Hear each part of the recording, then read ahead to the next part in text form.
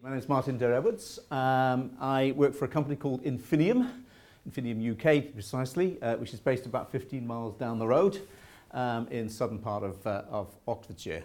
I would declare myself to be a relative rarity, at least from amongst my peers who were here eons ago. I'll say a little bit more about it in just a moment, in the sense of I still work for a chemical company and had some association with real live chemistry throughout my career. I don't actually practice chemistry anymore anywhere other than my own kitchen. Incidentally, I enjoy cooking. So indeed, going back to the history, I was in the inorganic chemistry laboratory between the period of sort of 1977, if you wish precisely, when I went there as a Part 2 student, and then spent 4 years doing my DPhil and also a couple of years of postdoc research.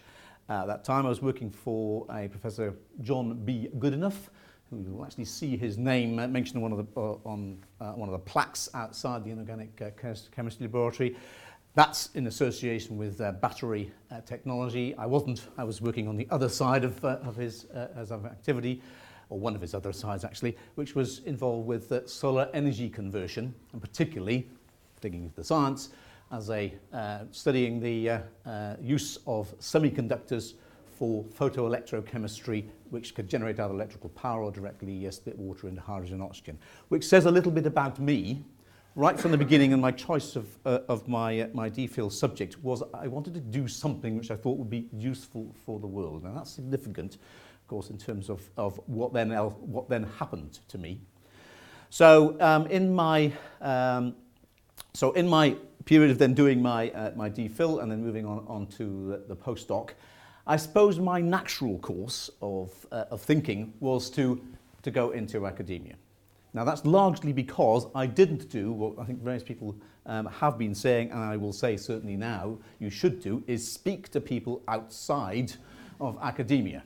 So incidentally, speak to me afterwards if you don't get enough from this particular presentation. You need to find out what the real world is like out there. So I didn't quite sleepwalked, but I moved in. I certainly thought my future was going to be in academia. Pretty tough time. Hey, it's not very different right now getting jobs in academia. And I have to say, fortunately, and I say that honestly with hindsight, I didn't get an academic job. I came very, very close to getting one, even a lectureship in Wadham College, a Shell-sponsored lectureship. And Shell actually was significant in that regard. I had applied for various other positions, both in the UK, in the US, and even in New Zealand, would you believe. They all failed. Again, with the benefit of hindsight, I'm delighted about that. And why am I saying that?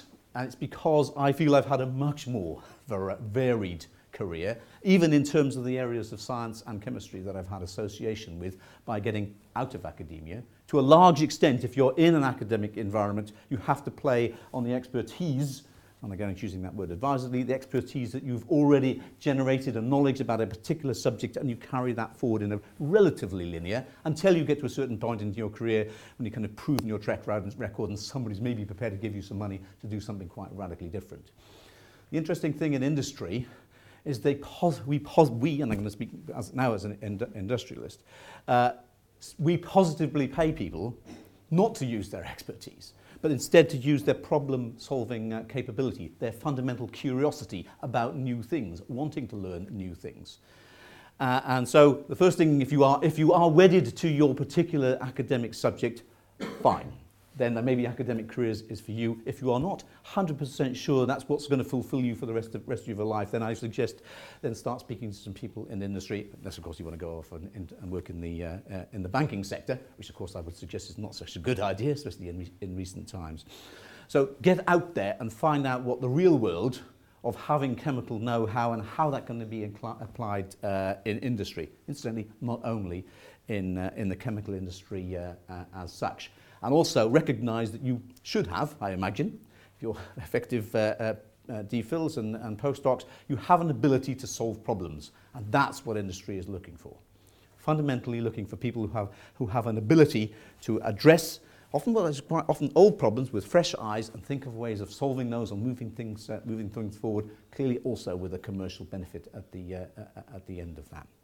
So, for me, Having done a DPhil then and postdoc work all associated with semiconductor photoelectrochemistry, relatively esoteric, so the possibility of some solar energy eventual application, I then joined Shell and was immediately thrown and given effectively a budget. And you have to sort of map this back to what that was worth in 1982. I was given a budget of £110,000. Here we are.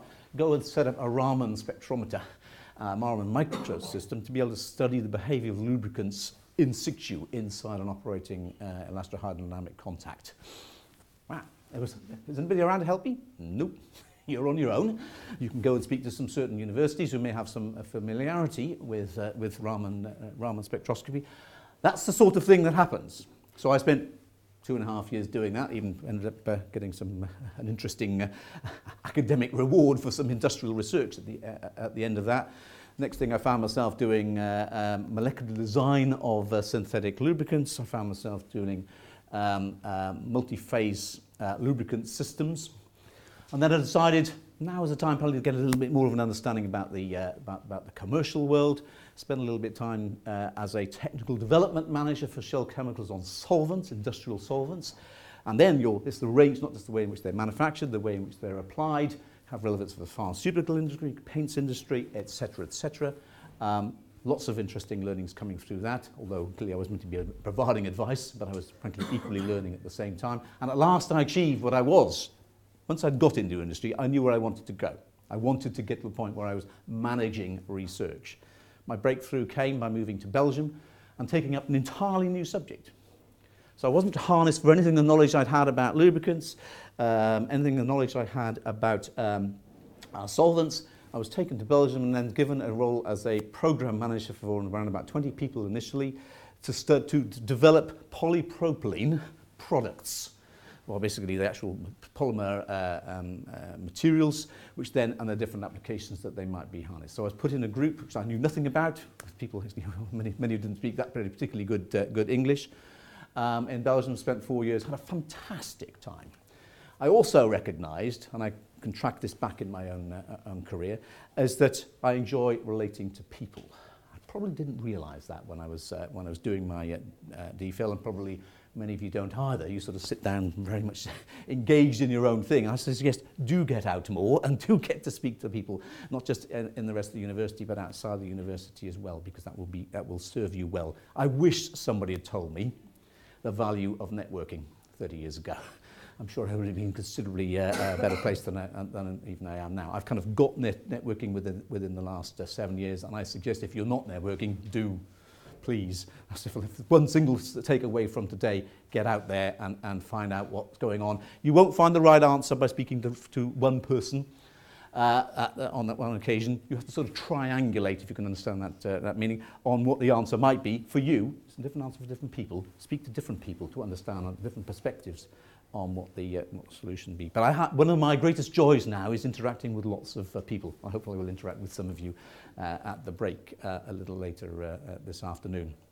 Because that's actually where some of the biggest challenges are and the biggest problems to solve, and also helping other people solve their problems, whether they're technical or even sometimes of a personal nature. So, and that's what you really get when you get into a management of research, and I'm kind of slightly more than just management of research now. I manage a site which has got 500 people working on it. I'm the accountable person in terms of health and safety, as it's a chemistry activity which Infineum is involved with. It doesn't do any harm, frankly, to know a little bit about the chemistry that's going on the site. But it's the people aspects that I find most exciting in the job that I do. You know what, I think I'm probably going to stop there and invite people to sort of ask me questions. I haven't said a lot about the experience of my time doing industrial research. I've given a bit of a highlight to say it is extremely varied, and I've had an astonishingly varied career. Like I said, I'm getting involved with some interesting things now, even in China. I'm setting up, sort of as we speak, a business and technology centre in Shanghai. I certainly would have never imagined to do that 30 years ago when I was doing my DPhil. Thank you very much for your time.